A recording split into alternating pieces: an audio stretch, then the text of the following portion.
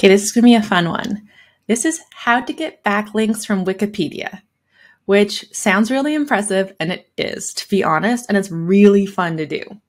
So when you're getting backlinks, I've already talked about how you want it to be a high DA. You want to make sure that it's from an authoritative site. You want to make sure it's relevant content. You can get all of that from Wikipedia. And when you check their Moz DA, it's 98. So I will say this is a no-follow backlink. And typically a no-follow backlink does not provide SEO juice. However, it can provide some. So there's a few ways. So number one, even though it's no-follow, you're going to be cited on Wikipedia. And people can come to your site from that citation. Oftentimes, people look at those citations to get statistics, to cite on their own site, to cite in papers.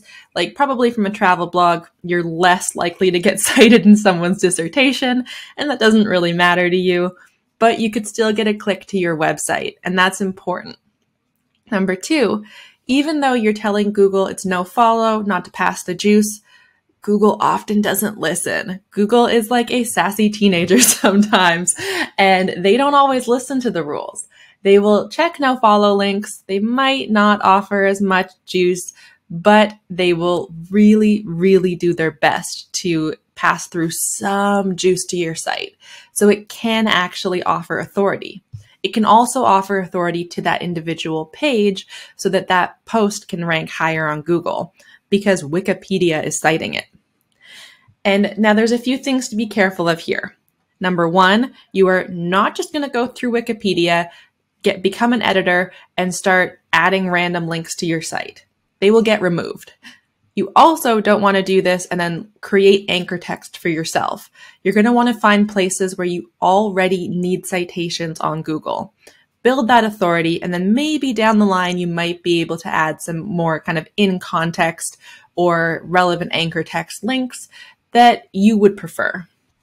But at the beginning, we're going to start by doing this for the sake of our users or for Wikipedia's users. So we're going to look at what Wikipedia already has and see how we can work with them. So this takes a little bit. We have, if you look at my tabs, you can see there's a few tabs we have open that we will need to work through. So we're going to do this together. And this is going to be something that you're probably going to want to watch once or twice while doing it with me. So you're not just going to sit there and like watch me do this and come back later and try to copy it. It takes a bit of work to do together. Okay, so when you're on Wikipedia, we're all familiar with it. We've written essays with it, even though we shouldn't have written essays with it. But you probably don't have an account yet. So you're going to want to create a free account. So when you go to create an account, it's very simple. Username, password. It's really all you need. When you're doing this, it does say to use a username. I don't recommend using your blog name as your username. So create something else, whether it's that like name that you used back when you were like on like MSN or something. I'm probably dating myself by saying that. But you're going to want to pick a username that you can remember. And like it says, usernames are public. So if you're writing these citations to your own site, it can look a little bit spammy if it's the name of your site being used. So I don't even use my name in it. Like sometimes people would put like, I don't know, Nina1 or something as a username back in the day. I put something completely different and then I used that. So it doesn't really matter what you choose. So give me a moment to log in and we will continue. Okay, so now that I'm logged in, it took me a moment, couldn't remember my password. You're going to want to start by providing value first and foremost. So this process takes some work. So first, you're going to want to reply or edit like 5 posts. And 5 posts preferably kind of in your niche of travel overall or the type of travel or your destination. Just make some minor edits, but do not be linking to your site during this process.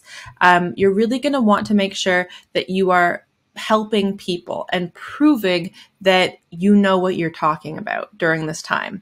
So this is when you're going to want to go through, if you can remember a site that already is really good and needs some citations, like add, or that would help that citation, add it in. If you see a spelling mistake, if there's a fact you can add, go through and help. You also want to create your user page. It takes a few minutes, not hard to do. There's other posts about how to do that. That's not the focus of our talk right now. You're also going to want to look at ways to benefit other editors. So go through chats and make sure that you're connecting with people and, again, providing value. This is a slightly labor-intense strategy, but it helps a bit. So from there, once your account is up and going, and you're going to want to wait till it's about 30 days old. So you're going to want to like pause and let this happen organically a little bit. That proves that you're legit. Once you hit that point, then you will be able to edit any Wikipedia page. So to do that, you could just like walk into, I don't know, let's do this mountain pigeon thingamajig. I don't really know what a mountain pigeon is, but it looks a little bit crazy. Up here, you will see the source, edit source. Click on that. And here you go. You'll be taken to this editing page. So here you can see you are editing Wikipedia right now. You are editing it, and if you press publish changes, your changes will be publicly viewable immediately. You're allowed to edit any article. That's totally fine, but you want to make sure you're providing value. And you will see down here, it looks a little bit crazy. That's okay. Basically what I do is I look at the actual like post separately, and then I open this editor in another window because you will see that there's a lot of HTML happening here. But let's say we want to cite something like the pale gray terminal band of the tail. I don't know. Well, whatever. You would just click cite up here, and you can use a template. So whether it's a web source, your blog, news, a book, or your journal, let's say it's the web. Click that. You can add the last name of the author, that's you, title of the website, or pardon me, of the page, your URL to that page, website name, access date. You want to try and add as much as you can here, just that way it's more legitimate as a citation. And then when you're done, you would just click insert. I'm not going to add one here. I don't want to break this because I don't know anything about pigeons. And then you can suggest, is this a minor edit? Or did you make a significant edit? And then here you have to justify why you made that edit. So noting why you added that link, that it's not spammy. This also is good for when you're first starting out. Maybe there was just like a grammatical issue or a spelling error. Maybe there was a dead link that you wanted to replace with a new link to that same site. Like maybe they just changed the URL or something. And then you would click publish changes. You can also preview and show it first if you would prefer. You can also click watch this page to ensure that like you get notifications if it's changed. I don't bother with that. I get too many emails as it is. But then once you hit publish changes, we're just going to go back. It would automatically update onto the Wikipedia page, and it would suddenly be in here.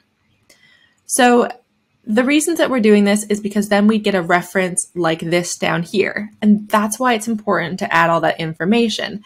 You can see that like some of them, this is a very good article, so we don't have many that are just like one sentence. But we've got like these big like areas that really tell you about what that citation is. And that adds, again, more authority to you. It also adds to the fact that like you're providing actual value to this post and not just adding a random link. So now, how do you find pages to add to that aren't about pigeons? Because we are not pigeon bloggers. I don't think. Maybe there's a niche for that. It's not my niche. I don't know. My dog chases pigeons, so I don't get a very good look at them. What you're going to do is you can see I've got a few more tabs open, and we're going to navigate to them now.